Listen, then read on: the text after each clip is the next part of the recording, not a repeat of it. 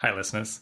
This is the 80,000 Hours podcast, where each week we have an unusually in-depth conversation about one of the world's most pressing problems and how you can use your career to solve it. I'm Rob Wiblin, Director of Research at 80,000 Hours. Today, I am delighted to bring you another conversation between Arden Kaler and our CEO, Ben Todd. Ben has been thinking a lot about effective altruism lately, including what it really is, how it should be defined, and how it's framed. We think effective altruism is widely misunderstood, sometimes even by its strong supporters. And this episode is our latest attempt to try to clarify the views of the effective altruism community. We've also recently released an article on misconceptions about effective altruism, based on some work by Will MacAskill, which you can find linked in the show notes. This is another 80K team chat, which means that it's all very off the cuff compared to our regular episodes. And even though he's our CEO, the things Ben says here aren't official 80,000 Hours positions or anything like that. Arden and Ben first tackle common misconceptions about effective altruism, like how it isn't just about donating money to fight poverty, and how it doesn't necessarily include or imply a moral obligation to help other people. They then move on to clarifying how Ben defines the central claim of effective altruism, and how to put together a potentially fairly robust argument for effective altruism based on three premises. Then they discuss how you might object to the actual core idea of effective altruism by denying one of those three premises that they've laid out. They don't get to covering the many possibly good objections that you could have to how effective altruism operates in practice. That'll have to wait for another episode, I guess. Finally, they cover a few ideas on how to talk about and communicate effective altruism, given all of the above. Given that we're all working in the same office, at least until lockdown returns, it's relatively easy to record conversations between two 80,000 Hours team members like this. So if you enjoy these types of bonus episodes, let us know by emailing us at podcast@80,000hours.org, and we might make them more of a regular feature. All right, without further ado, I bring you Arden and Ben. Hi, listeners. I'm Arden. I'm a researcher at 80,000 Hours. Hi, and I'm Ben, CEO of 80,000 Hours. And today we are going to talk about effective altruism, how it's framed, what it is, and how people misunderstand it. So I know you've been thinking a bunch about effective altruism recently. 80,000 Hours is an organization in the effective altruism community. So why has this been on your mind? Yeah, so effective altruism has been around since about 2012. And yeah, I think something that just keeps bugging me is it seems like we haven't done a great job of explaining what effective altruism is to the wider world. Well, now is your chance, Ben. What would you say effective altruism is, and how have we been going wrong? Yeah, so I'm excited to talk about this. I mean, an interesting recent example was like Sam Harris interviewed Toby Ord on his podcast. And when he defined effective altruism, he defined it as taking the actions that most help the people who are most in need alive today. And so his definition explicitly ruled out helping future generations. And then for that reason, maybe ruling out working on existential risks. Even though Toby Ord is on his podcast, who's one of the creators of effective altruism and is also just written a book about existential risks. So where did he get this idea, do you think? Yeah, so I think also maybe just also say, like, I think Sam Harris is quite a representative example. And it's not so much that people within the community misunderstand it, but even very adjacent people often misunderstand it. And of which, like, Sam Harris is an example, but there's many others. And yeah, as to where they get the idea, well, I'm not sure to some degree, but a couple of thoughts. One is that effective altruism is a very abstract idea. So the way I see it is, I see effective altruism as trying to seek the very best ways to have a positive impact or to contribute to the common good is how I like to frame it. And a lot of people, it's like, that's quite hard to grasp in abstract what exactly that's saying. So instead, people end up focusing on like particular things that people discuss in effective altruism. Yeah, particular ways of doing good, I mean.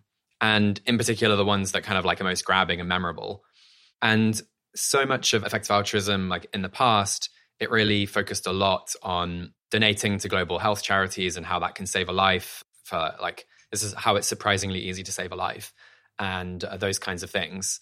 And if I had to like sum up the misunderstandings with effective altruism in one line, it's just that people think that effective altruism is just about the claim that we should kind of donate money to evidence-backed interventions that help the world's poorest people.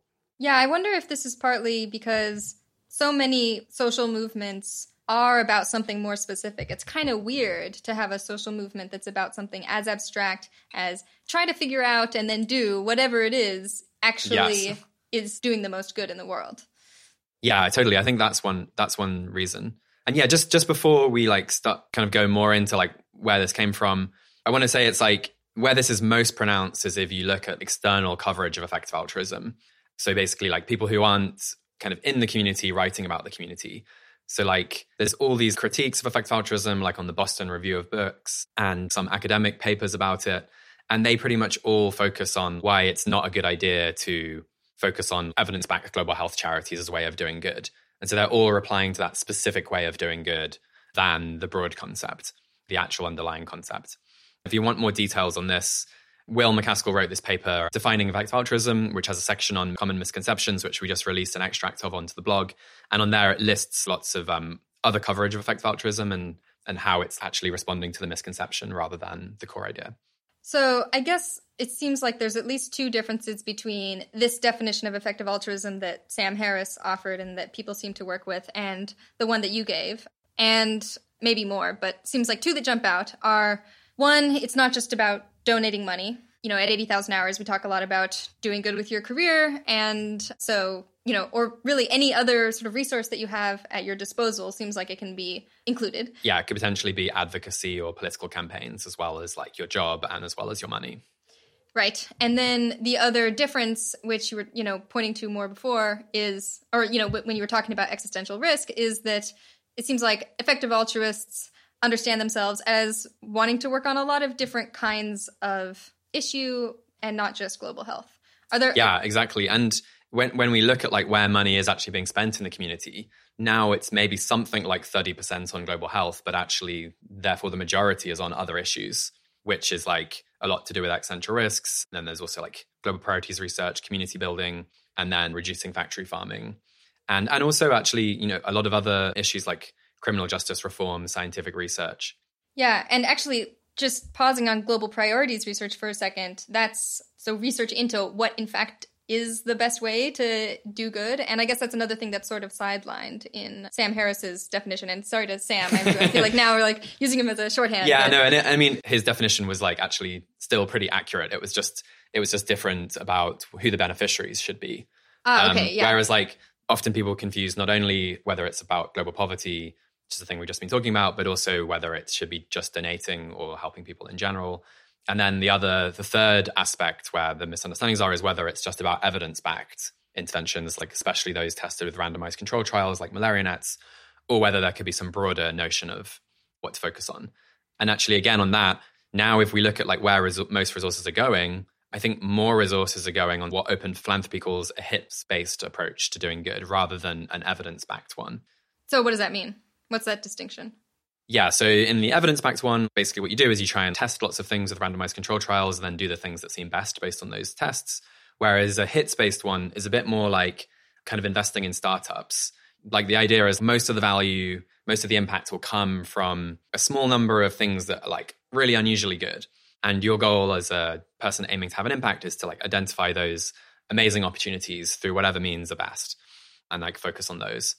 And yeah, it would often end up focusing on like high risk, high reward things, which maybe don't have very much evidence behind them, but where you have some qualitative arguments or a back of the envelope calculation, or you've looked at something that's very important, neglected, and tractable, that seems good based on that, rather than things that are like very measurable.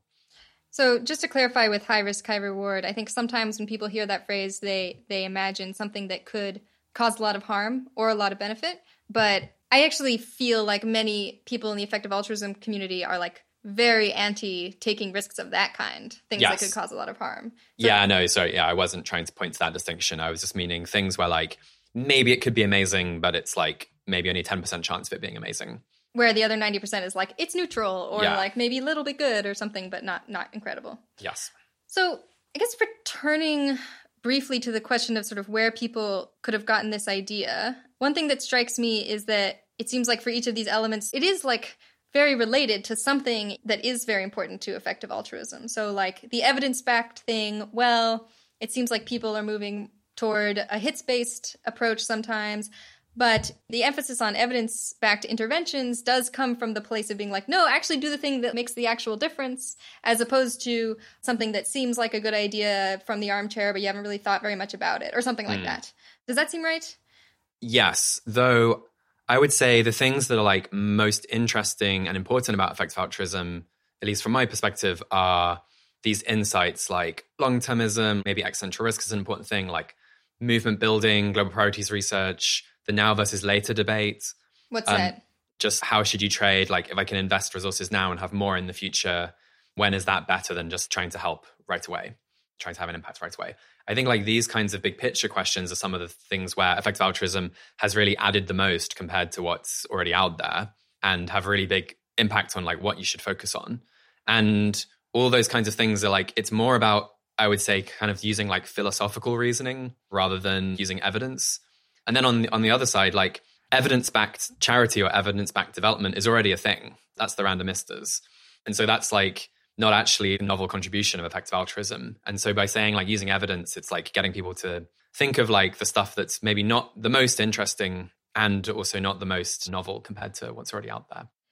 So I guess just to push back a little bit, I mean, we're talking about like what is effective altruism? In some sense, it's like, who are we to like make up the definitions or whatever? But I guess, rephrasing it in terms of what really feels like the most distinctive and valuable thing to this community, I, might be tempted to say that it's really distinctively valuable that people in the effective altruism community sort of say like, there's a sort of relentless focus on whether this is in fact the best use of your resources. Yes. And that sort of like push to constantly be asking yourself, okay, but is this investment actually better than, for instance, saving a life in expectation by donating to the Against Malaria Foundation, which is like pretty good at saving lives, is like maybe that's the core contribution. And even though there's this evidence-backed, or I guess the relationship to evidence-backed is that maybe if you're really focused on that, then you're really sort of obsessed with figuring out whether the thing you're doing is in fact going to have the effect you think it will,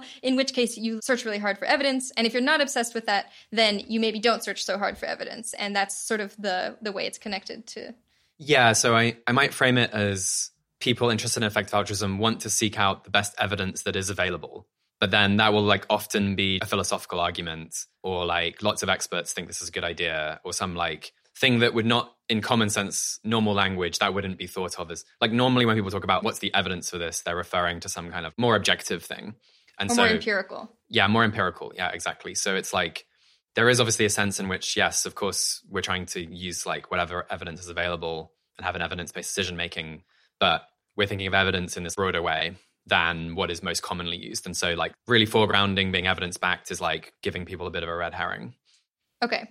I wonder if a better term could be something like best justified or something, where it's like it could be by empirical evidence, but it could be by a philosophical argument, but you're like really seeking that justification.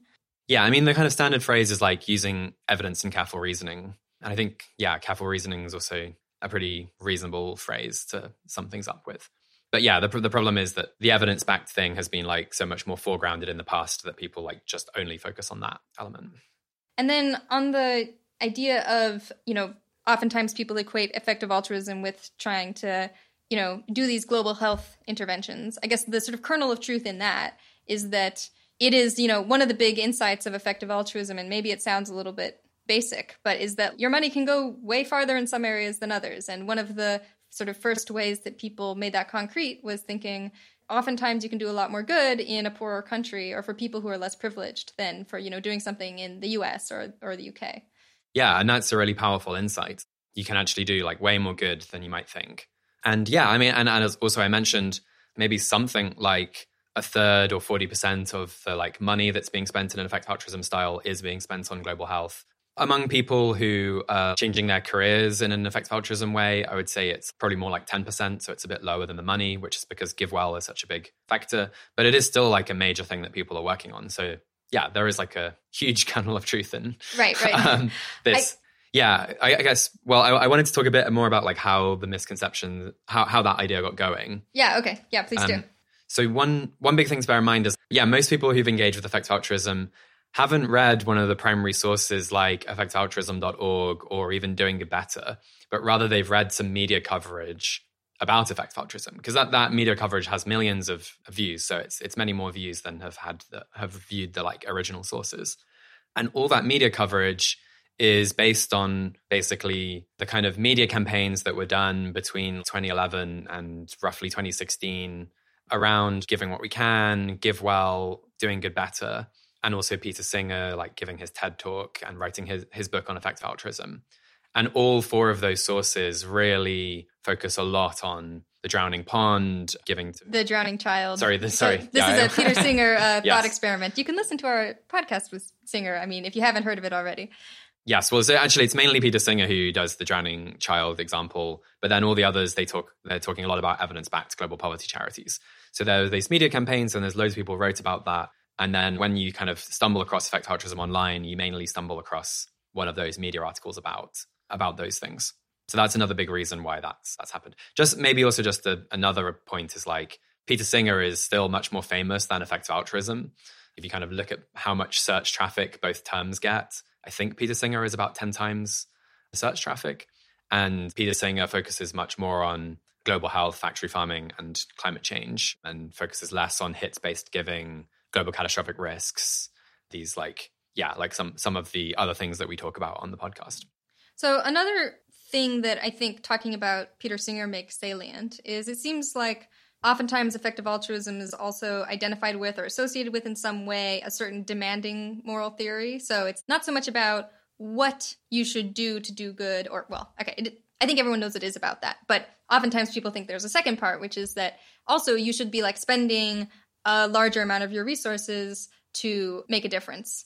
Yeah, what do you think of that sort of aspect of the public image of effective altruism?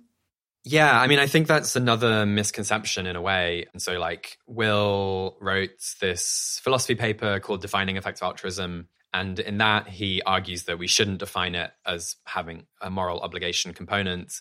And one of his arguments for that is just like he polled lots of people in the community about whether they think it should be defined that way. And on average, people agreed it shouldn't. So if we want to define effective altruism in the way that the people who actually practice it think it should be defined, which seems like a pretty reasonable way of doing it, like they would all say, no, it's not about the moral obligation to give. Rather, it's about supposing you do want to give some time or money or some other resource to help others, how can you do that most effectively? And it's like, well, yeah, it's encouraging you to really focus on finding like the very best ways to use those resources. So you didn't use normative language in the definition that you just gave, or like moral language, but I might have thought that effective altruism does have a sort of moral claim, even if it's limited. Yeah, I don't think I was around to take this poll, but I might have thought that it was something like, okay, with the resources that you are going to dedicate to helping others, you actually should dedicate them to the ways that you think are going to do the most good. And not just, so like there is a should in there, but it's just limited to the resources you are in fact already planning to contribute to the common good. Yes. No, I'm like more okay with that being in there. I think later we can get on to like how I would actually want to define the claim of effective altruism. But yeah, the key thing is that a lot of people go around and they're like, well, I can never be an effective altruist because like I don't want to give all my money to charity. And there are people who are saying that we have to give all our money away. But that's not what we're saying. We're more saying like, supposing you want to give some away, let's figure out the best ways to do it. And again, the reason for that is just like, that's how people think we should define it. I think another reason is that's like a much more interesting insight because there's already been thousands of years of moral philosophy about the question of what are our obligations to others. And we're not going to be able to go and settle that debate. But I think we do have something much more unusual to add about the question of, well, just this making this point that some ways of helping others is like way better than others. So, okay, just to push back a little on this, and I know that I'm going up against the crowd here, and that's maybe like means that, you know, since we're just talking about how to define a social movement that consists in its members, maybe that doesn't make sense.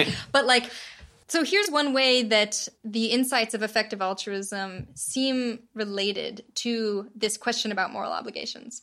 So one of the things that the effective altruism movement has emphasized is that some ways of helping others don't just do a little bit more good, but they actually do a lot more good, right? And in fact, you can do, you know, there are these amazing opportunities to help others that maybe people weren't really aware of, or they're used to, you know, people are more skeptical that you can actually make other people better off. And so it seems like in the situation where some ways of helping others, you know, do that a lot more, you know, it seems kind of commonsensical that you might have a stronger obligation to then, you know, use your resources to help others since they can do so much, rather than how it would be in a world where you can't really help others that much with your resources. So that's one way in which it seems like connected. Yeah, no, there's definitely a close connection. And many people, in fact, after like learning about effective altruism, have decided to focus more on helping others because, yeah, like if one of your goals becomes like easier than you thought, then it makes sense to focus more on that. But yeah, I just don't want to kind of have that as part of the like defining or most salient ideas of effective altruism. But yeah, like if someone wants to draw that implication, then it makes a lot of sense to me. Yeah. I mean, like speaking personally, I feel like I was inspired when I started learning about effective altruism to be like, okay, actually, there's so many amazing things we can do to help others. This makes me feel like I should be devoting more of my time and my resources. And yeah, it does seem like a lot of people have that experience. But okay, so it's a further implication that people are free to draw. Yes. Yeah. And I mean, I also would say the debate about how much to focus on helping others is just a really important and fascinating debate. And I would encourage anyone interested to spend some time thinking about it and what it means in their own life. But again, that's this much more general thing that, you know, has been around for centuries as a debate. And I wouldn't say is like the core thing in effective altruism. Okay, so you promised to give us your definition a little bit earlier. I feel like we've gotten bits and pieces, but do you want to just like lay out your sort of how you would, if somebody said, what is effective altruism, Ben, what would you say?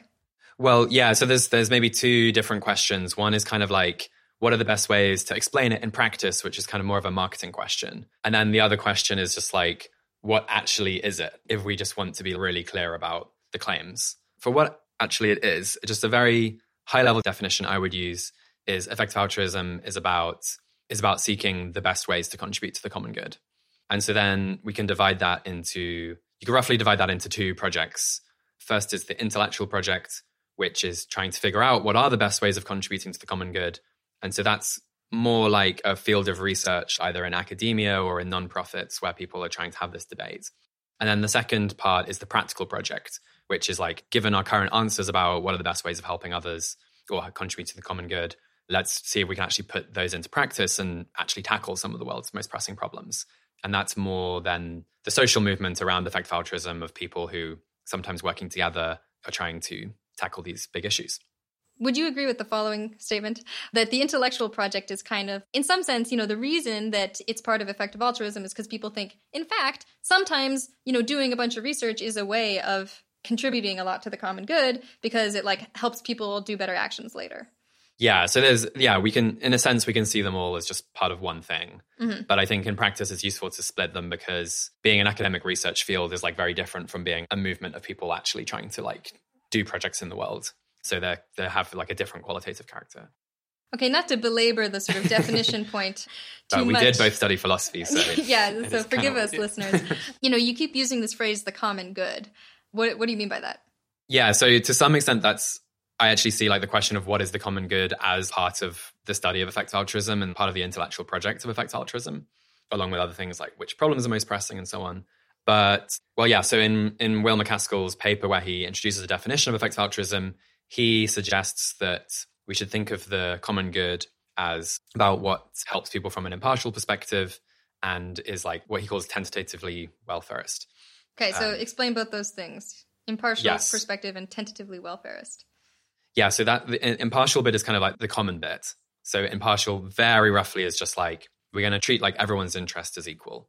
And then the welfarist bit is then a bit about what does it mean to benefit someone's interests? And there it's kind of saying, well, it's about how much welfare people have, or sometimes also called well-being, which is about how good or bad their lives are, which could be understood as just happiness versus suffering in a kind of very narrow way, or you could understand it in like a broader way, like how flourishing are they? How fulfilled are they? But yeah, it's like something about your life being good or bad.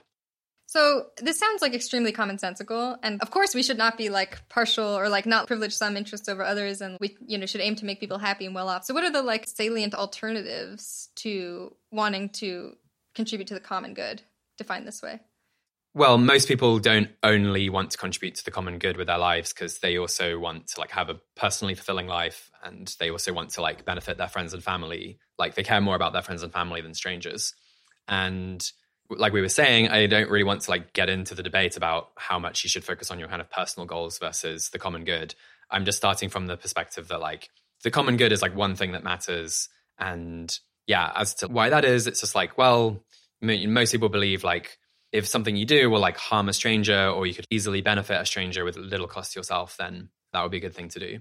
And that kind of shows that we care about people in general, at least to some extent. Yeah, I think the thing I was asking after was more like something in between your personal goals and the common good. So like lots of people aim to do good with their careers or with their donations, but they don't say, I'm aiming explicitly at the common good. So like what's the difference between what they're doing and what effective altruists are aiming at? I mean, it would depend a lot on the person, and it's often a bit hard to tell. Like some people, when they come to doing good, they think they should really focus on helping in their local community, which could be done because they care about impartiality. So then maybe they are impartial, but they just think that in practice, they can help the most in their local community because they like know it the best. So maybe they are being impartial, but it's just like the thing that in practice works. But instead, maybe they actually think like in some moral sense, they have greater obligations to their community, and it's actually morally better for them to help the local community. And it's often hard to tell. But I'm not sure if that is like the most common difference. Maybe one with like the welfareism thing. If you're focused on welfare, that might be welfare of sentient beings in general, not just humans. But it would mean that like non-sentient beings don't intrinsically have moral value. So like, yeah, the natural world has lots of value because it enables all these sentient beings to have good lives, but it doesn't have value in and of itself. Whereas some environmentalists would say, no, like even if there was no animals and insects and any humans and anything that might be sentient, it would still be very valuable to have a pristine natural world. Okay, yeah. So tentatively, effective altruists think, or at least the project is not about advancing those other values. Yes. Though, yeah, like it's the tentatively bit is to show that it's not entirely certain, but this is kind of our like best guess at what to focus on. And yeah, like the reasons for that is loads of people agree that all else equal, if people have like suffering or good lives, there's an important difference between those two things. And we think in practice, empirically, there are big differences in how much welfare different actions produce. So it's like a really important thing to focus on, even if it's maybe not the final word on what matters. Yeah, so like speaking as somebody who believes that things matter besides welfare, but is also a member of the effective altruism community, it's like, well, look, I think that like it matters for people to have true beliefs or something, or like, I'm not sure about this, but like that's my sense. That would be my best guess, that there are these other things that matter. But people not suffering and being happy seems like extremely important and like something that, you're probably not going to make a mistake by devoting a lot of resources to that. Yeah. Mm-hmm. Anyone who's listening who wants more rigorous treatments of these are like also just standard terms in moral philosophy. And so you can go and read about them on Stanford Encyclopedia of Philosophy. Yeah, and I think we have some links on our Key Ideas page where we sort of summarize this a bit and link off to other readings. So, all right. Is there anything else to say on just like what is EA or what is effective altruism and how does it differ from the public perception? Well, yeah, just quickly on the definition, my definition didn't have using evidence and reason actually as part of the fundamental definition. Mm-hmm. I'm just saying we should seek the best ways of helping others through whatever means are best to find those things. And obviously, like, I'm pretty keen on using evidence and reason, but I wouldn't foreground it. If it turns out that we should consult a crystal ball in order to find out if that's the best way, then we should do that. Yeah. Okay. Yeah. So another, again, like very abstract, like whatever it is that turns out to be the best way of figuring out how to do the most good. Yeah. I mean, in general, you have this just big question of like how narrow or broad to make the definition of effective altruism. And it is a difficult thing to say. Do you want to just talk about, why is effective altruism important? Why is this project important? And, we've sort of gestured at a couple of reasons, but like, what's the rigorous argument? Yeah. And it's like a bit alarming in a way that there isn't just a rigorous argument for effective altruism written up somewhere. Because that kind of seems like that's like the central thing that people interested in effective altruism care about. So yeah, I was thinking a bit about what that argument should actually be recently. And so yeah, I think there's like three main premises. And then, yeah, but before we get onto those, like just what is actually the claim? And so I see the claim as something like, if you care about the common good, so we're just taking that as a given and like starting from that point, then it's a mistake not to pursue the project of effective altruism, where the project I defined earlier as trying to seek the very best ways of helping others rather than just like the typical ways. Okay. And then also the next clause, it's more of a mistake the greater to the extent to which each of the three premises hold. Okay. So it's actually, there's a kind of a spectrum of how important effective altruism is. And it might be like more or less of a mistake to not be into effective altruism. All right. And those are the 3 premises that you're about to give us. Yes. Okay, so we can yeah, come there's a back. lot to hold into your head here. Yeah, but... let's come back to the spectrum thing after we have the premises to make it a bit more clear. But Cool. All right, so what are the premises? How do we get to this conclusion? Yeah, so I think one premise is, I call it like the spread premise, which is just that there are big differences about how much different actions contribute to the common good. Second one is identifiability. So it's that we can actually find these unusually high impact actions with moderate effort. And then the third one is novelty. So that the things that we could find that are really good are like different from the ones that common sense would get us to focus on normally. So if there are these big differences in how much good you can do, and you can figure out what they are, and they aren't what you're already doing, then it's important to that extent to try to figure out what the best ways of doing good are. To focus on those actions when you're trying to do good. Okay. Yes, and you've said like, well, this is starting from the point where, yes, you do care about the common good. And so it's kind of saying, well, if you care about the common good, some ways of helping the common good are like way better than others. So to not do those things, you're just failing in your goal, your stated goal. Okay, so maybe in order to like see how these premises add up to the conclusion, we could talk about each premise and what it would mean if it was false. And then like some reasons to think it could be false, but why you aren't persuaded by them. So let's take the first one. So if it were not the case that there are these big differences in how much actions contribute to the common good, I guess that would mean that, it's not that important to figure out the best ones because they're only a little better than the worst ones anyway. Is that the idea? Yeah, exactly. Though, yeah, it's maybe worth saying, again, it's good to think of this as a spectrum. Like if some of the best things you can focus on are like 1,000 times better than others, then that means effective altruism is like enormously important. But even if it's only like twice as good, well, say if in one career you could save one person's life and another career you could save 2 people's lives. Well, that's like a whole person's life. Yeah. Like that's a huge deal. Even then it might be like pretty important to really be attentive to these differences in scale. Yeah, so I guess when it would defeat the argument if it was like, oh, well, actually it's only, 1.005 times better. Yes. And so it's like you make somebody's life a tiny bit better and you're like, well. Yeah, I mean, I think the argument's more likely to kind of be defeated by like the combination of things. Like if you're kind of more pessimistic about being able to find the best things and they're like a bit less novel and there's a lower spread, then you end up being like, effective altruism is kind of meh. I was thinking actually it could be defeated by any of them being false. So, even if you could find them and they weren't what you were already doing, if they were only a tiny bit better, at least effective altruism wouldn't be very important. Yeah, no, so I definitely agree with that. Okay. If that first premise is just false, let's say the best things are only like 1% better than the average thing, then it's already like not important.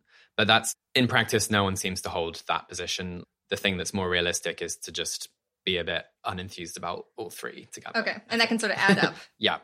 Yeah, so I guess just to like make it ultra clear, and maybe we're sort of belaboring this slightly, and our producer can decide to cut this if this is too much belaboring. But so the second premise, if you can't figure out what it is that is the best thing, then, or like you can't do it without spending maybe so many resources that you're bankrupt by the time you figure it out, then, it's not worth it. And there might be some great actions out there, but you just can't figure out what they are. And then the third one, I guess, is like, well, if the third premise is false, then in some sense we're already doing effective altruism. Yes. So it's not important to like do it on purpose because we'll do it on accident anyway. Yeah, it's like almost not that effective altruism is wrong. It's just that it's uninteresting. Right. But then, it wouldn't need to be its own thing. It's just, we're like already doing it. Cool. So like maybe, hopefully someday it will be the case that the third premise is false. Yes. So, with these, it does seem like this is a valid argument to me. So I guess if somebody was going to object, they'd have to reject one of the premises. So what are some ways that people could reject these premises? Yeah, or maybe just to clarify, when you're rejecting effective altruism, you can reject the core ideas, which is what I've been trying to cover here. You could also just say, well, I agree with the core ideas, but EA as it exists in practice is not actually pursuing the thing that matters. Like maybe it's too biased or like all kinds of reasons. And so, there's a whole category of objections to effective altruism in practice, which might be good ones. But we're just here talking about, if you really want to get at like the meat, the very, very core fundamental underlying idea, what do you need to do? Right. So I guess like if somebody objected to effective altruism in practice, but they bought this argument that we've been talking about, maybe the thing for them to do would be like to start their own effective altruism movement with a different name that gets it right instead of... Yeah, I mean, an objection to effective altruism in practice could just be something like, the whole idea of a movement is like a bad thing because it like ruins people's epistemology. Makes them biased because they want to promote their movement. Yeah, or it means people, then they're too influenced by like the social norms in the community rather than thinking for themselves or something. But yeah, you should want to still be an effective altruist in some form, just not with the current community. Got it. Okay. So, objections to the premises. How might somebody go about rejecting one of these? Yeah, so there's a lot of different options. So I think the way I most like to see it is there's a spectrum of how important effective altruism is, which is basically determined by kind of how much better the best actions are and compared to what you would have done otherwise. And how easily we can figure them out and how different they are from what we're doing already. Okay, yeah. So, I mean, though, if you were going to boil it down, it would be like expected value of like best thing you can find with effective altruism versus expected value of what you would have done without effective altruism. And that kind of, the difference between those two is kind of like the additional impact you have due to effective altruism. And so basically how much of a mistake it is not to be an effective altruist depends on how big that thing is. And so there's basically a bunch of forces that push that thing out to seeming very big, but there's also a bunch of forces that push it back towards the best thing to do is closer to common sense or what people would have done otherwise. And which of those things you think kind of dominates determines how important or how much of a mistake it is not to pursue the project of effective altruism. Okay. Maybe just one thing that pushes things out, the differences out towards being bigger, I think is like, so neglectedness as a rule of thumb is something in this area where if you think that all else equal, something that's more neglected, you can have more impact because there's been less diminishing returns. So fewer people are working on it, so it's less the case that the best things have already been done. Yeah.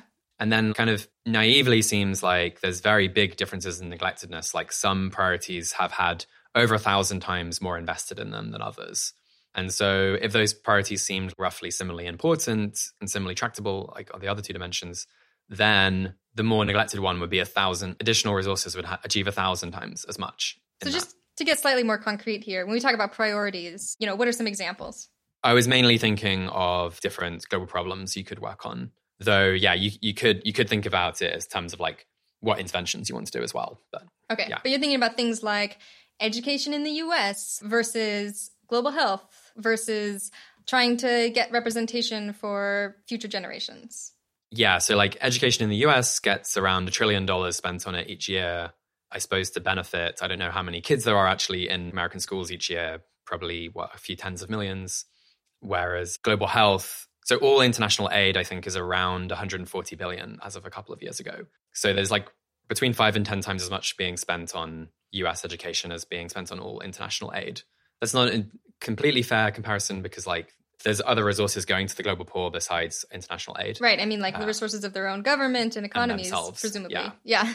Okay. But still, I think even if you take into account of that, like probably more is being spent on US education. And it's like we're also talking about 1 billion people rather than a few tens of millions of people. So there seems to be a really big difference between those two. Although I guess the number of people, that's more on the importance category than the neglectedness category. Yeah, that's true. But I was trying to...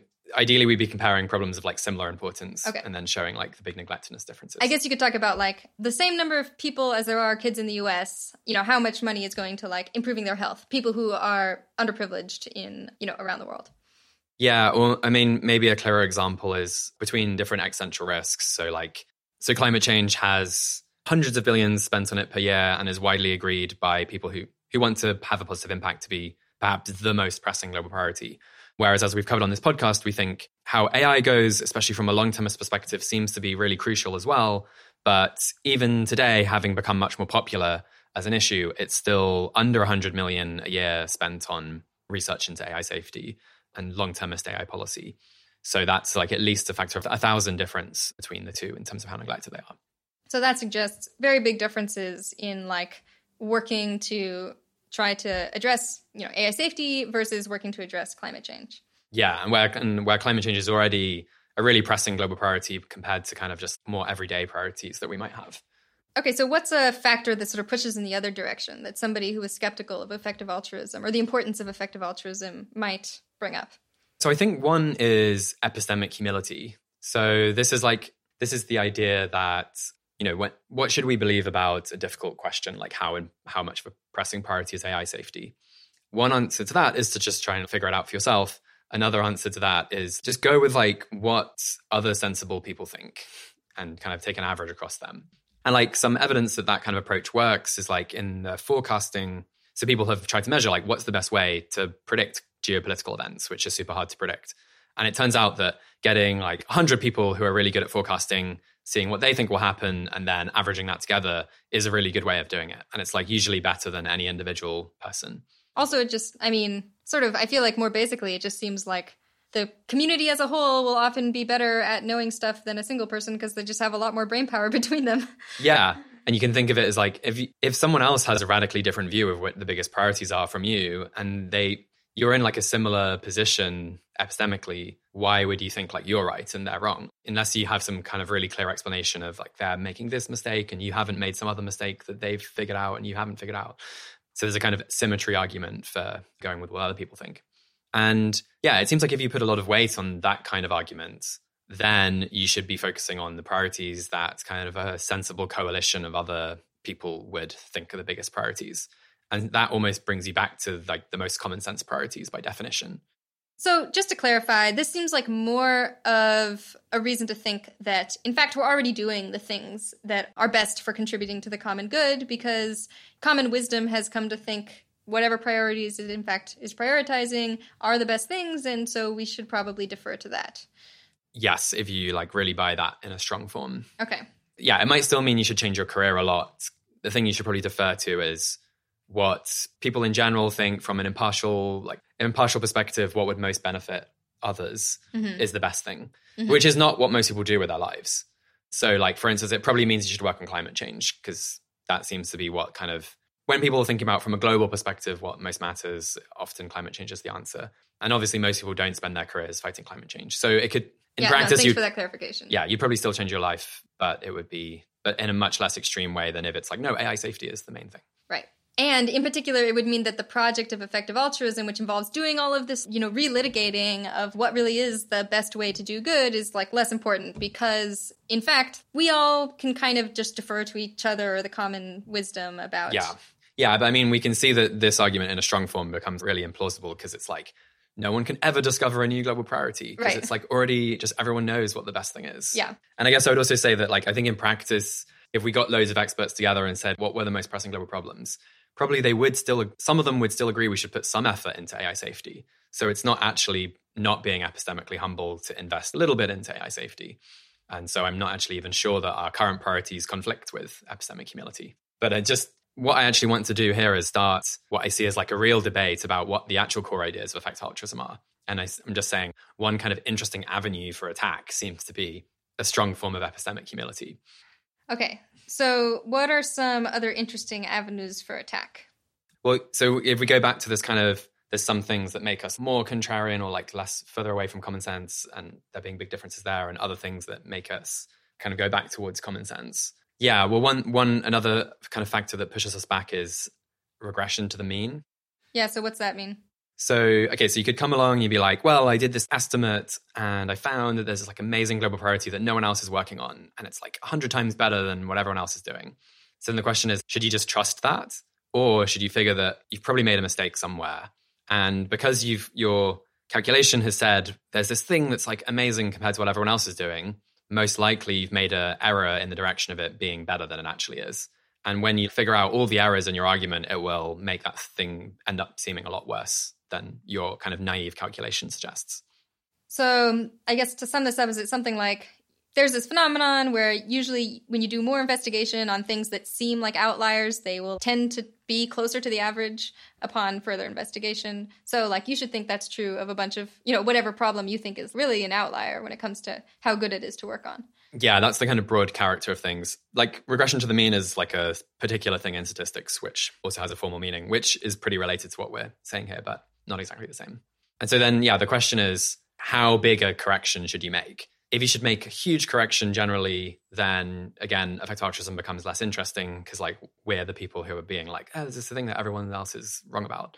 Whereas if it's like more modest, then, well, maybe like the things that seem best to us aren't quite as good as they first seem, but they could still be much higher impact than what we would have focused on anyway. So I guess this is another one where if you took it to the really extreme, it would be implausible, right? Because it's like the really extreme version would be like, well, you should expect everything to be exactly the same in terms of how good it is to work on, right? And that seems... Though one thing is regression to the mean happens more for like speculative, uncertain estimates than for really robust things. Okay. So it could end up meaning you focus on like the most robust ways of doing good you can think of, which then, I don't know, maybe that would lead you back to something like global health.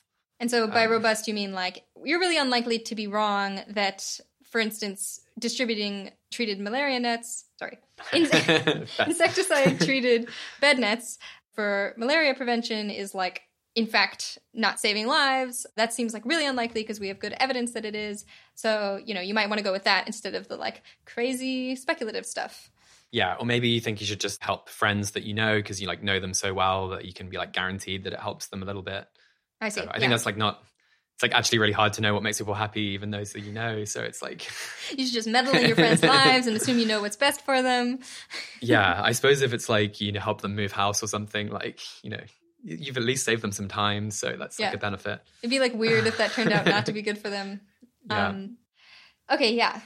So regression to the mean, epistemic humility. Yeah, are there any others that are worth bringing up? Yeah, so okay, so just to name a few other things, maybe a bit more quickly, but I think there's something in the area of people's like personal passions and interests being important, where if you kind of take the more extreme perspective, the best things are likely to be these things that are like, well, if we just focus on neglectedness, the most effective things are just like the things that are important, but no one else is working on. And so those are very unlikely to be things that you like happen to have developed a passion for because you will have never like stumbled across them before until you actively seek them out. And then that does make it harder in some ways to work on them. And this, you know, a way this commonly comes up is like someone's like, okay, what about working on biorisks? And then someone's like, oh, I've never heard of that before. I'm not passionate about that at all. It sounds totally outside of my normal. And I have no experience that would make me good at working on it because I hadn't heard of it. Yeah, there's a whole like, it's harder to get career capital in these more neglected issues as well. Mm-hmm. Whereas maybe they're already passionate about climate change because that's like something that like lots of their friends have talked about and they've worked on before. And it would be kind of easier for them to be motivated to work on climate change. And if you think effects like that are really big, then again, that seems to push us back more towards just like do something that's generally in the air and kind of common sense and that you're motivated by, and don't try to seek out these really unusual, novel priorities that would kind of make effective altruism the most important. Yeah, so it seems like this is sort of a way of directly pushing back on the neglectedness argument. So you say like, okay, yeah, more neglected problems would be better to work on, all else equal. But in fact, when something is neglected, it also means that people are going to be worse at working on them. I guess another sort of related thing is, or so those sort of like maybe cancel out or roughly cancel out or something like that. Another, I guess, related argument would be if something is really neglected, it's hard to make progress because nobody listens to you. You're just like the person, you're standing there being like, let's all work on AI safety. And everyone's like, we're not going to give you a grant because we don't think that seems important. And therefore, in fact, it's really hard to make progress. Yeah, so if we think like impact is kind of how pressing the cause is, times how good your opportunity is for helping, times how skilled you are at that thing, often there seems to be some anti-correlation between how good the opportunities are you can get versus pressingness, where it's like in an area that's really neglected, it's just hard to do something really, really big because there's just fewer resources around. Although, okay, yeah. So wait, no, now I feel confused because we started that off by saying like, well, if something is not neglected, then it's more likely that only some not very good opportunities will be left for you to take. But now you're saying like, in fact, if something is more neglected, that means that there will be worse opportunities. So like, how do those things interact? Well, so one term is kind of how efficient extra resources are in producing good. So that's kind of what we mean when it's like a really pressing area. It's like an additional dollar goes a long way. But then there's like how much kind of leverage can you bring to bear on that problem? And it seems like being a bit less neglected is kind of helpful on that one. So for instance, if you're a scientific researcher, you could get much bigger grants to work in like a more mainstream priority. Like climate change. Yeah, or if you're able to become a leader in the climate movement, you'll be kind of leading more people than if you become a leader of a much more niche issue. And so it's kind of a way in which it becomes a bit more tractable to work on things that are a bit less neglected. yeah, exactly where you want to kind of count for that in the framework can kind of go different ways. But I think there is like some effect like this. And then, yeah, I mean, my kind of personal view is like, yeah, there's probably reasons not to work on like the very, very crazily most neglected things. But I also doubt that the kind of optimal place to be is like on just common sense. But it's somewhere in between the two. But there's kind of a sweet spot of neglectedness where it's like not so neglected that you can't do anything and everyone thinks you're crazy and you're probably going to be wrong about it. But it's neglected enough that you have a kind of edge on just doing what everyone else is doing. Yeah, interesting. I think my intuition says that even if something were so neglected that literally nobody else in the world was working on it, I would still think that even though it'd be really hard to make progress, you'd probably still make a really big difference because, like, I'm imagining the very first person to talk about climate change or something. I mean, I actually don't know the history, but I guess I'm imagining that even if nobody listened to them for their entire life, the fact that there's like one paper out there that the next person could cite 30 years later turned out to like maybe accelerate the movement in, a couple of decades and was really impactful, even though it sounds like a frustrating existence. Yeah, I think there's something to that. Like, yeah, one thing that I think slightly helps to explain that is also value of information, where like being the first person ever to work on a cause helps us figure out a lot about whether that cause is worth investing in. And so, yeah, you kind of get those benefits right at the start. Okay. So, yeah, I agree. This could even end up just turning out that, yeah, you should still focus on the very most neglected things. Okay. In which case, like, effective altruism is like more important. So one other argument that I've heard you talk about before is an objection to, I guess, the third premise. So this is, I think Tyler Cowen argues that economic growth is in fact the sort of best thing we can do for the common good, and that economic growth is basically best served by people kind of just going about their business, trying to make a living for themselves. And that's like what people do anyway. And so if that were the case, then everyone would just already be doing what is the best action for making the world a better place. Yes. What do you think about that argument? Yeah, I mean, I think that's a good style of objection to effective altruism, is to try and show that things we're already working on are in fact like the best things from an impartial perspective. As to like whether Tyler Cowen one's work, I mean, I guess I think existential risks are like more pressing from a long-termist perspective than economic growth. So that would be like one difference I'd have. And then I still feel pretty unsure about, even if economic growth was it's actually the economic growth rate is what he says like most important. Yeah. Thanks. It's the most key thing, whether that is actually best served by everyone going about their daily business. I mean, in our podcast with Tyler Cowen, he kind of agrees that this advice doesn't necessarily apply to like very talented people, because he's kind of like, well, if you could go and become like an economics researcher or work at like a think tank that's promoting good policies for growth, that seems like a lot better than just kind of having a regular job in terms of how much you speed up economic growth. And it would mean things like we should really be focusing on innovation, because if you want to change the economic growth rate, you basically have to change like the rate of innovation in society. And like most jobs don't seem to contribute that much to innovation, at least directly. Maybe they kind of do by increasing GDP, and then some of that goes into innovation later. But I think it would be more like do the thing you can do that like most supports economic innovation. Okay. And that could end up being like pretty different. I think at the very least, people should be donating things to like, they should be like investing in startups, or they should just be giving grants to like interesting scientists, or that would be like the highest impact thing they could do. All right, so it might mean it's like a bit closer to what we like do automatically, but it wouldn't be like just in fact the things people are inclined to do already. I mean, that's my suspicion, but it's still an interesting question. Okay, so we've talked a bunch about reasons to reject this argument, but obviously you and I, in fact, do not reject this argument, at least provisionally, think that effective altruism is really important. So why think that these three premises that imply that it's important are true? Yeah, so, well, one is that they might just seem obvious to you. Okay. But putting that aside, I think probably the best way to demonstrate the premises is just by giving specific examples of things we can do that have much more impact than what people normally do. And yeah, I mean, that is kind of like the whole subject of 80,000 Hours. We try to just be kind of constantly giving examples of those types of things. But this is now where I would place something like the arguments we talked about earlier for why to donate to global health charities. Because if you're saying, well, you could save a life, I think it's save a life equivalent for roughly $1,500 or GiveWell currently. Well, that would mean that so a typical college graduate, I think in the US, makes $70,000 to $80,000 a year on average. That's the mean. And then, but so suppose you give 10% of that, that would be $8,000 a year. And so then that's roughly like 4 or 5 lives saved per year. And so then over a 40-year career, that's 40 times 5, which I think is 200 lives, right?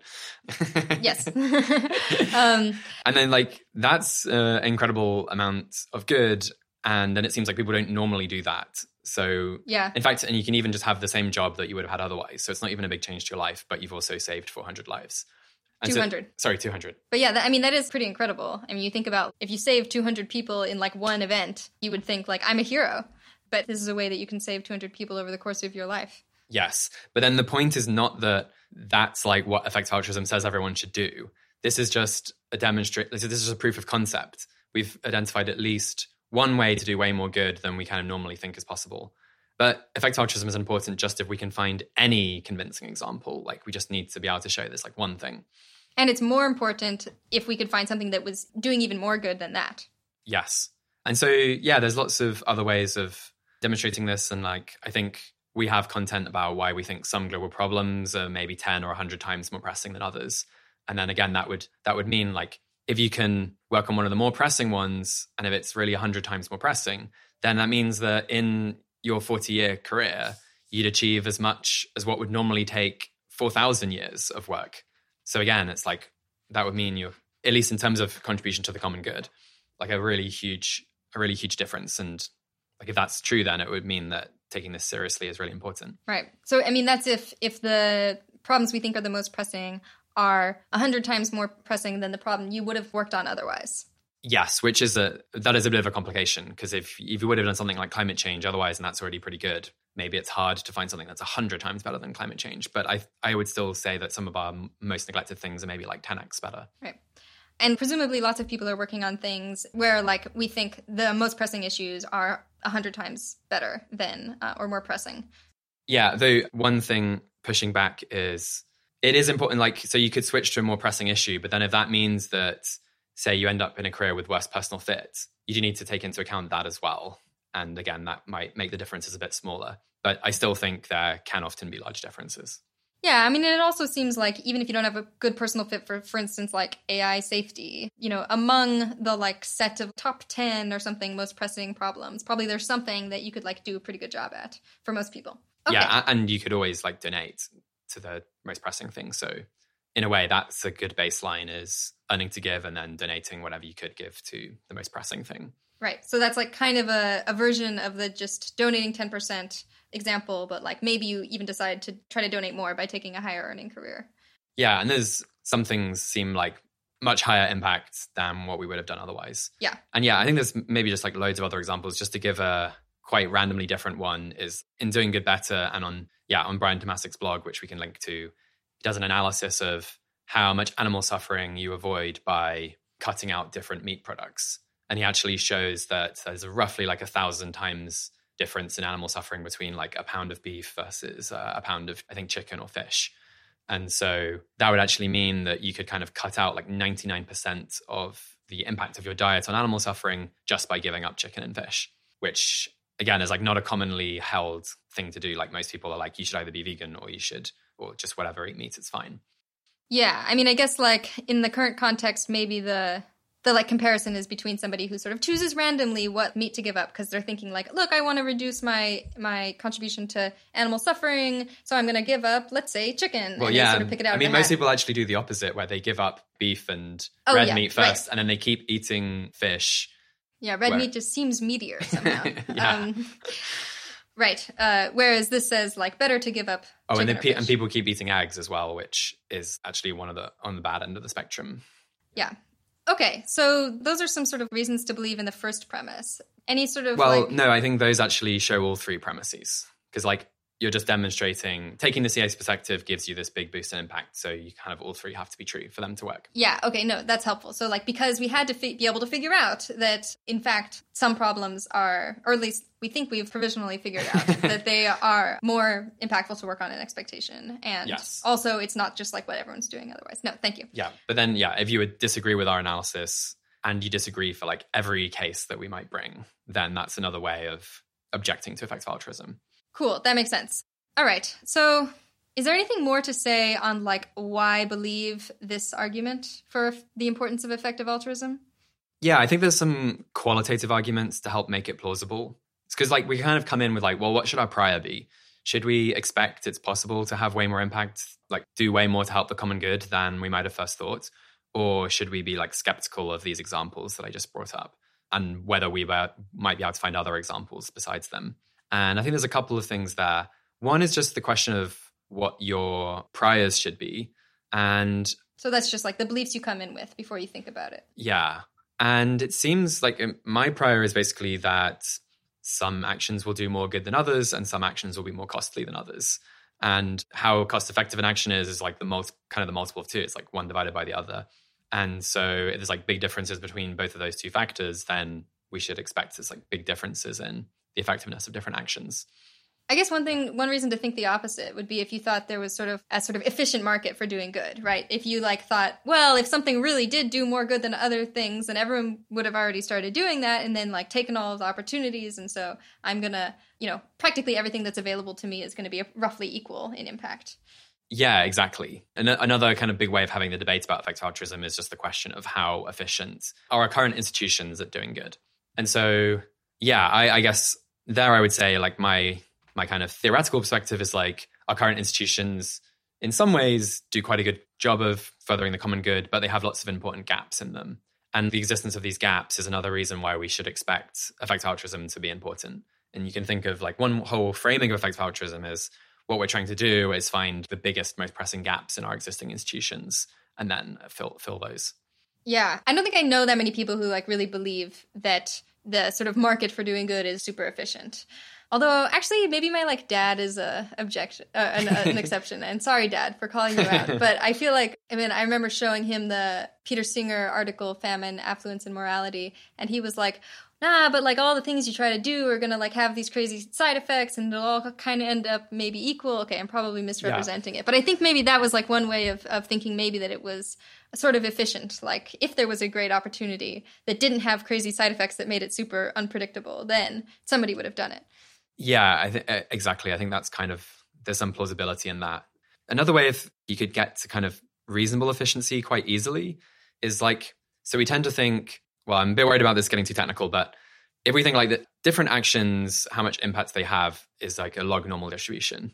So like a normal distribution is kind of like all the different actions are quite clustered around the mean. It's a bell curve. Yeah, it's a bell curve. Log normal distribution looks a bit the same, but then it has this, what's called a heavy tail. So there's like a small number of things that are way better than the median thing.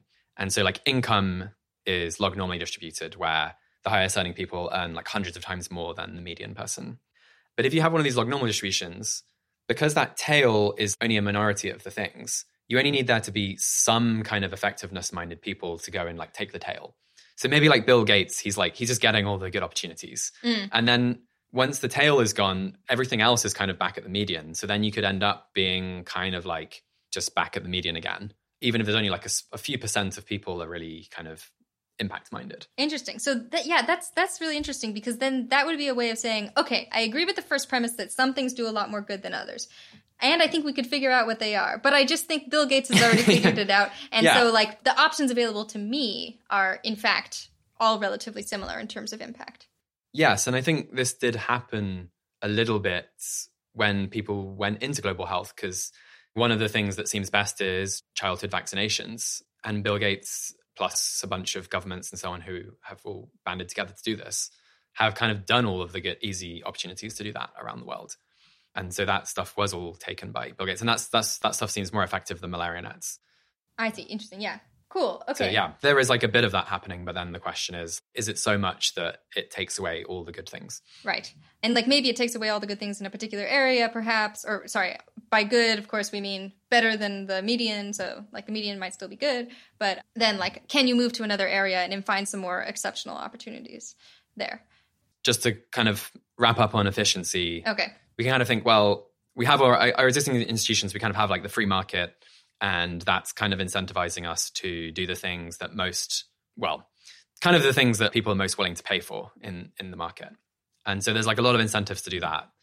And then we have our governments, which try to like obviously the free market leaves out lots of things as market failures, public goods, things like that. And then we try to use the government to take those things.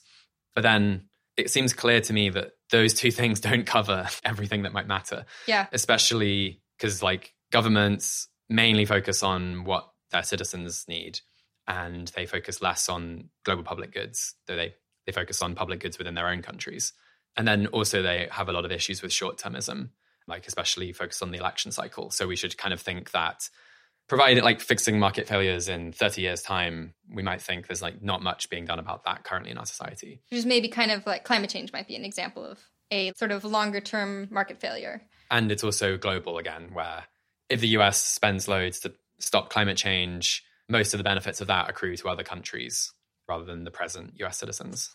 Right. And then we shouldn't expect, of course, for the sort of consumer market to provide all of the goods, because it's mostly responding to, it's skewed by the fact that some people have a lot more resources than others, even though it's not because their interests are more important.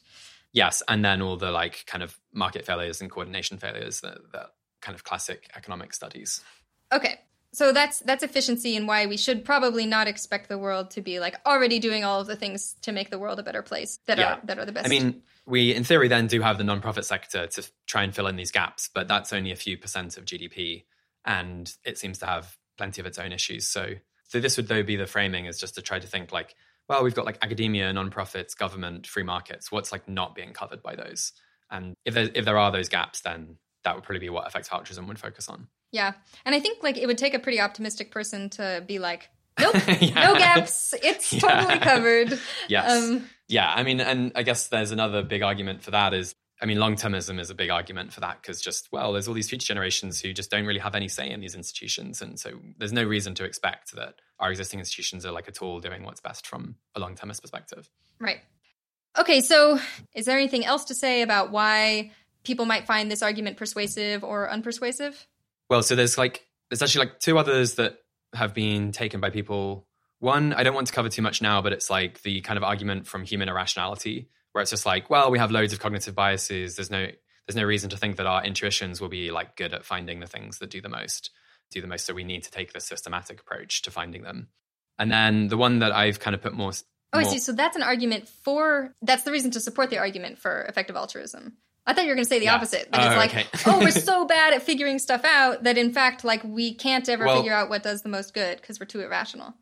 Yeah. So this would, if you see effective altruism as the claim of something like, well, what we need to do is apply systematic reasoning to doing good, then you could be like, currently we don't apply systematic reasoning and that doesn't work. But if we apply systematic reasoning, then we'll do way better. So therefore, effective altruism. Okay. Like that's kind of how that argument works. That's a bit of a different way that's putting a lot of emphasis on the evidence and reason bit, right? Which I actually wanted to de-emphasize. Okay. Yeah. So anyway, the thing I focus on more is this idea that we're in unusual time in history. And so if you think over the last 200 years, people who are like educated and living in rich countries, we've become way wealthier than almost anyone in human history. Whereas, well, a lot of people are still like kind of living at subsistence level, and just being in that really privileged position should mean that there are things we can do to like help others to a big degree.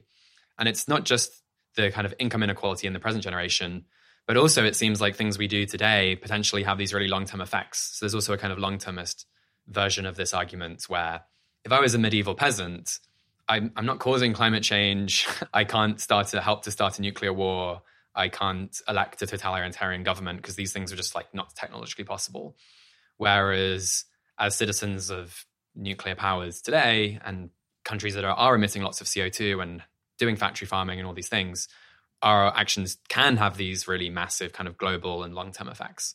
And all this technology and wealth basically gives us this unusual amount of power that we've never had before in human history. And we should now expect that that power will enable us to, well, either do much more harm than we could have ever done before or much more to benefit others than we could have done before. And so I kind of like to see it as the stakes have got bigger over time for this reason. And if you were a medieval peasant, then probably, like the best thing you can do from a moral perspective is just like, don't cheat your neighbors, be kind of hardworking, look after your family. That's the key stuff. And that might still be true of lots of people today who are living at subsistence level. Oh, yeah. But for those of us who have the privilege to be able to like have spare resources. Right. And then now it's really important for us to think about what exactly we can do with them that's best. I don't know if people are picking up that, but it's starting a thunderstorm here. Yeah, we have it's starting to rain and thunder. So hopefully it's not too loud, but maybe gives a little atmosphere. Here's like something somebody might say to that argument. They might say, okay, yeah, sure, I'm like richer than a medieval peasant, but so are the powers that be, such that, in fact, my like power to change things, it hasn't really changed very much because I have to go up against these huge corporate interests or huge governments that have all of these resources if I want to make change. And so, in fact, I'm like no more powerful than a medieval peasant would be. Is there anything, any response to that? I mean, I think compared to medieval peasant, it's just obviously wrong because at the very least, you could donate 10% of your income and you could like band together with a bunch of people and like pay for corporate lobbyists to like work on your behalf or whatever like the thing is that you think these powerful people are doing. So I just think there is just some ability to, at the very least, convert our money into things that are helpful.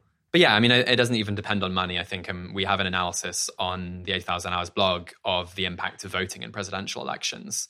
And we argue that although your chance of making the difference in the election is like absolutely tiny, you do have some chance, especially if you're living in a swing state. And if you do, it has like such a big effect. Like you're having basically a tiny influence over a massive thing. Those two things actually turn out to roughly cancel out. And so each vote probably does, in expectation, have a significant impact. Yeah, people should go check out that article on the 80,000 Hours for the upcoming election. Go out and vote. Oh, yeah. 80,000 Hours listeners. For the upcoming U.S. election, sorry, so U.S.-centric, but it's on the mind at the moment. Okay, so we've talked a bunch about the core ideas of EA and the argument for those ideas being important, but we said earlier that we'd talk a little bit about framing and how to talk about effective altruism, especially to people who don't know very much about it. Do you have any sort of tips or ways you think it should be framed? Yeah, so we opened the episode with me kind of suggesting we haven't been explaining effective altruism that well. Most people are engaging with not actually the core idea. And so, yeah, I think it would be great if we can start to develop some new ways of introducing effective altruism, which might avoid those misunderstandings, or at the very least would then appeal to a different group of people. Because like some people really like the kind of really global health, evidence-based focused approach, but like that's not everyone that we want to appeal to. And so, yeah, this is like a big task. It's kind of like developing a whole new way of introducing effective altruism, which I have like not done. But I think there's like some kind of ideas to bear in mind given the things we've been discussing. And so one thing I think is important is you can kind of see effective altruism as like, there's two sides of things. One is like effective altruism as a community, where that's basically a group of people who are going around trying to do good in a certain way. And then there's effective altruism as an intellectual project. And kind of we introduced both earlier. And I think most of our existing introductions tend to emphasize the community bit more than the intellectual bit. But actually both are really important. And the nice thing about emphasizing the intellectual bit is it gets kind of more to the heart of effective altruism. And so, yeah, so an example of the kind of community approach is, okay, effective altruism is a group of people who give 10% of their money to charities such as like those supported by GiveWell. And that's kind of very like practical, here's what we do kind of explanation.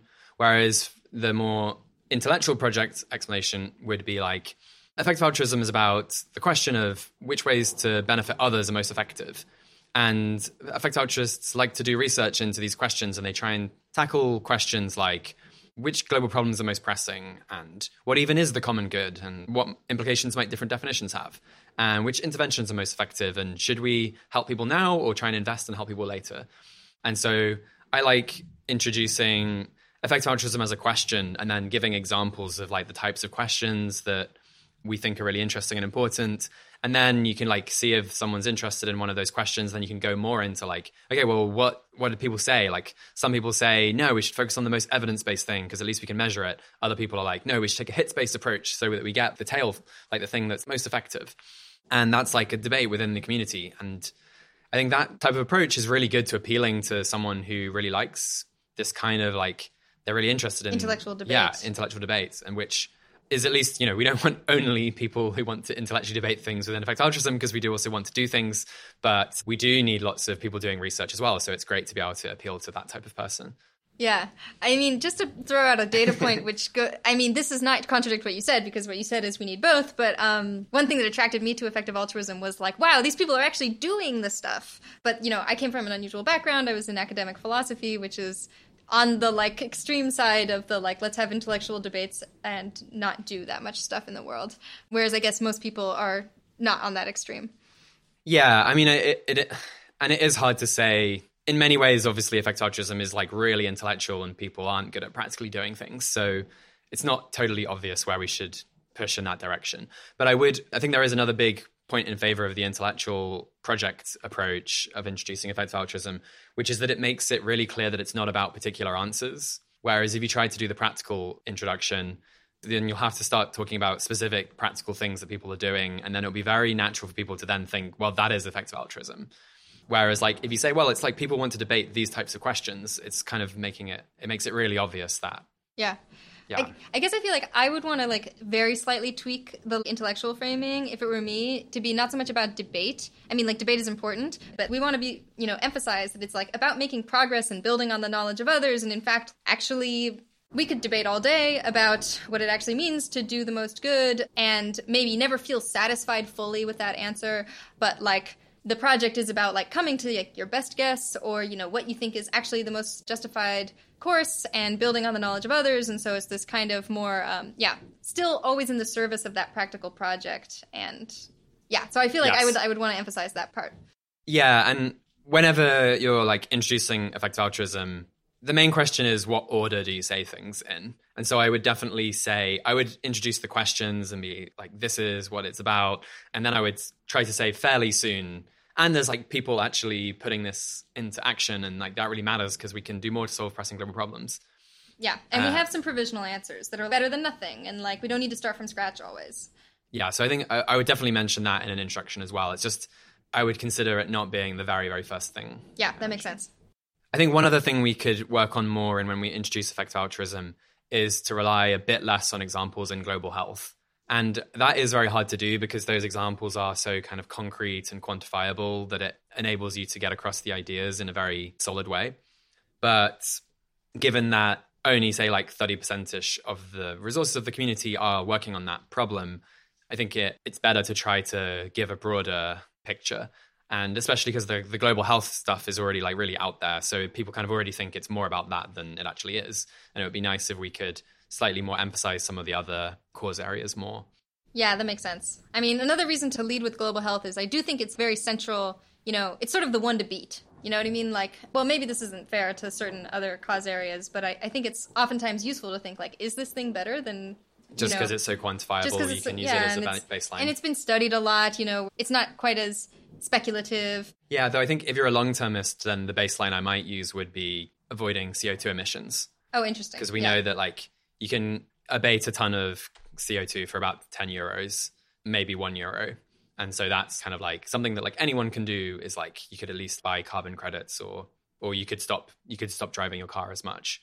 Yeah, that's interesting. Okay, yeah, maybe that's a good baseline too. But okay, yeah. But in general, it does make sense that since effective altruists focus on lots of other things, maybe global health has been centered a bit too much in public presentations. Yeah, as we kind of gave the evidence for that at the start, which is that most people think that's literally what the definition of effective altruism is, or many people do.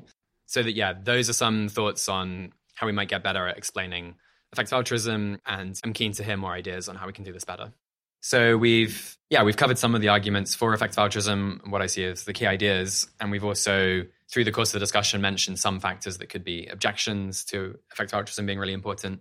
I think there's a bunch of other objections that could be really interesting to have more work done into them, and I'd be keen to see more research done. One that we've covered before on the podcast is cluelessness and how important that is. That's a bit more of a general objection maybe to effective altruism, because that's almost saying that we don't know how much good any actions do. Yeah, so cluelessness is the idea that we're just kind of clueless in the dark about what in fact has the best consequences, even though some things really do have better consequences than others. Yeah, so it's just a straight denial of the second premise. Right. There's a bunch of things about are there other moral values that are really important and how might they compare to the common good as we've defined it? And this isn't really an objection to effective altruism directly, but it's the more you care about things that aren't the common good, the less interesting effective altruism is. So I think that's another kind of area to respond. And I think there's lots of others. And basically and the reason we're doing this episode is because when people do write critiques of effective altruism, I would love it if they were actually responding to like one of the premises or like the overall, something about overall, like how big are the differences in impact between actions, rather than just responding to a kind of particular suggestion like AI safety or donating to Against Malaria Foundation or earning to give, which are not the core idea of effective altruism. They're just kind of ideas that people have had. Although to be fair, I mean, it is useful when people object to those particular things because, like, that helps contribute to the conversation. That is effective altruism. Right. That's part of what I called earlier the intellectual project of effective altruism. Yeah. And it's just, it's a little bit annoying when people are like, no, effective altruism is wrong, but then they're actually like doing effective altruism. They're helping without even knowing. Yes. I mean, the kind of, to be more charitable to that, if you could kind of show that all the things that effective altruists have come up with are bad, then that would suggest that this isn't a very useful project, kind of indirectly. Right. It might suggest that the second premise is false, or like probably false. Like, okay, well, theoretically, we should be able to figure out what does the most, what's the best thing to do, but we keep failing, so maybe, in fact, we can't. Yeah. Yeah, so you mentioned spread of impact being one thing people might push back on. What are some, critiques you're interested in there? Well, it's almost not critiques, but if you just want to fundamentally research how important is effective altruism, one way of seeing the question is just how big are the differences in impact between actions? And I would kind of break that down into how much more pressing are some causes or global problems than others, how much more effective are some interventions than others, and then kind of like how big a difference is in personal fit between people. Just as like those are like three big topics. And it'd be really cool to see much more research into each of those three questions. And I mean, when that research would have to grapple with many of the issues that we've brought up in this episode, like regression to the mean and epistemic humility and lots of other lots of other factors. Yeah, and I guess that would be called global priorities research. Yeah, it's a subset of it. Yeah. And it's interesting that people do, I think, have a lot of interesting thoughts about how big these differences are, and there is some work on it. But given that, in a way, that's the most important idea, there's like unfortunate lack of real published research on it directly. Yeah, no, it is kind of strange that it does seem like there isn't that much research that's directly trying to address the question of how big are the differences in consequences between actions, because it does feel like such a fundamental issue. Yeah, I mean, I think there's almost a kind of thing where effective altruism either kind of seems obvious to people, in which case that research is not that interesting, or it just seems like wrong, but in some really other different way. And so then, again, that research isn't interesting.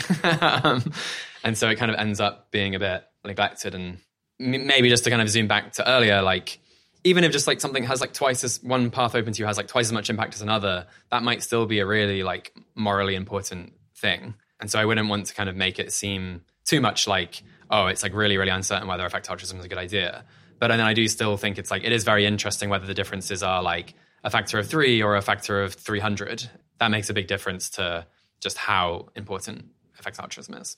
Yeah, and I guess like one kind of, cool thing about that research is that it often serves sort of a dual role. Like one, it helps you figure out how important effective altruism is, but then you probably do that by looking at actual causes, and in doing so, you like add something to the picture of which sort of issues should people be actually focusing on. So people might be able to, kill two birds with one stone.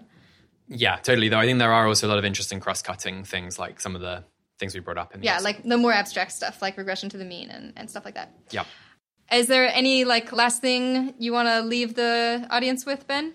No, just to say I hope people will run with trying to flesh out some of the things we've brought up and do more research into these questions. All right. Thank you very much. All right. That's the second installment in this series of chats we'll be releasing between Ben and Arden over the coming months. Over the last week, I have been really enjoying reading your many responses to our user survey, including a lot of commentary about this show. We are busy evaluating how the last 12 months at 80,000 hours have gone, but don't worry, we've still got some new normal episodes in the pipeline for you, including an interview with Hilary Graves and another with Russ Roberts. If you'd like further reading on the topics in this episode, you could check out our recent article on misconceptions about effective altruism, or Will MacAskill's recent paper, The Definition of Effective Altruism, both of which we'll link to in the show notes. And if you'd like to hear from Tyler Cowen himself about his views, I suggest checking out episode number 45, Tyler Cowen's Stubborn Attachments to Maximizing Economic Growth, Making Civilization More Stable, and Respecting Human Rights. The 80,000 Hours podcast is produced by Kieran Harris, audio mastering by Ben Cordell. Full transcripts are available on our site and made by Zaki Ulhack. Thanks for joining. Talk to you again soon.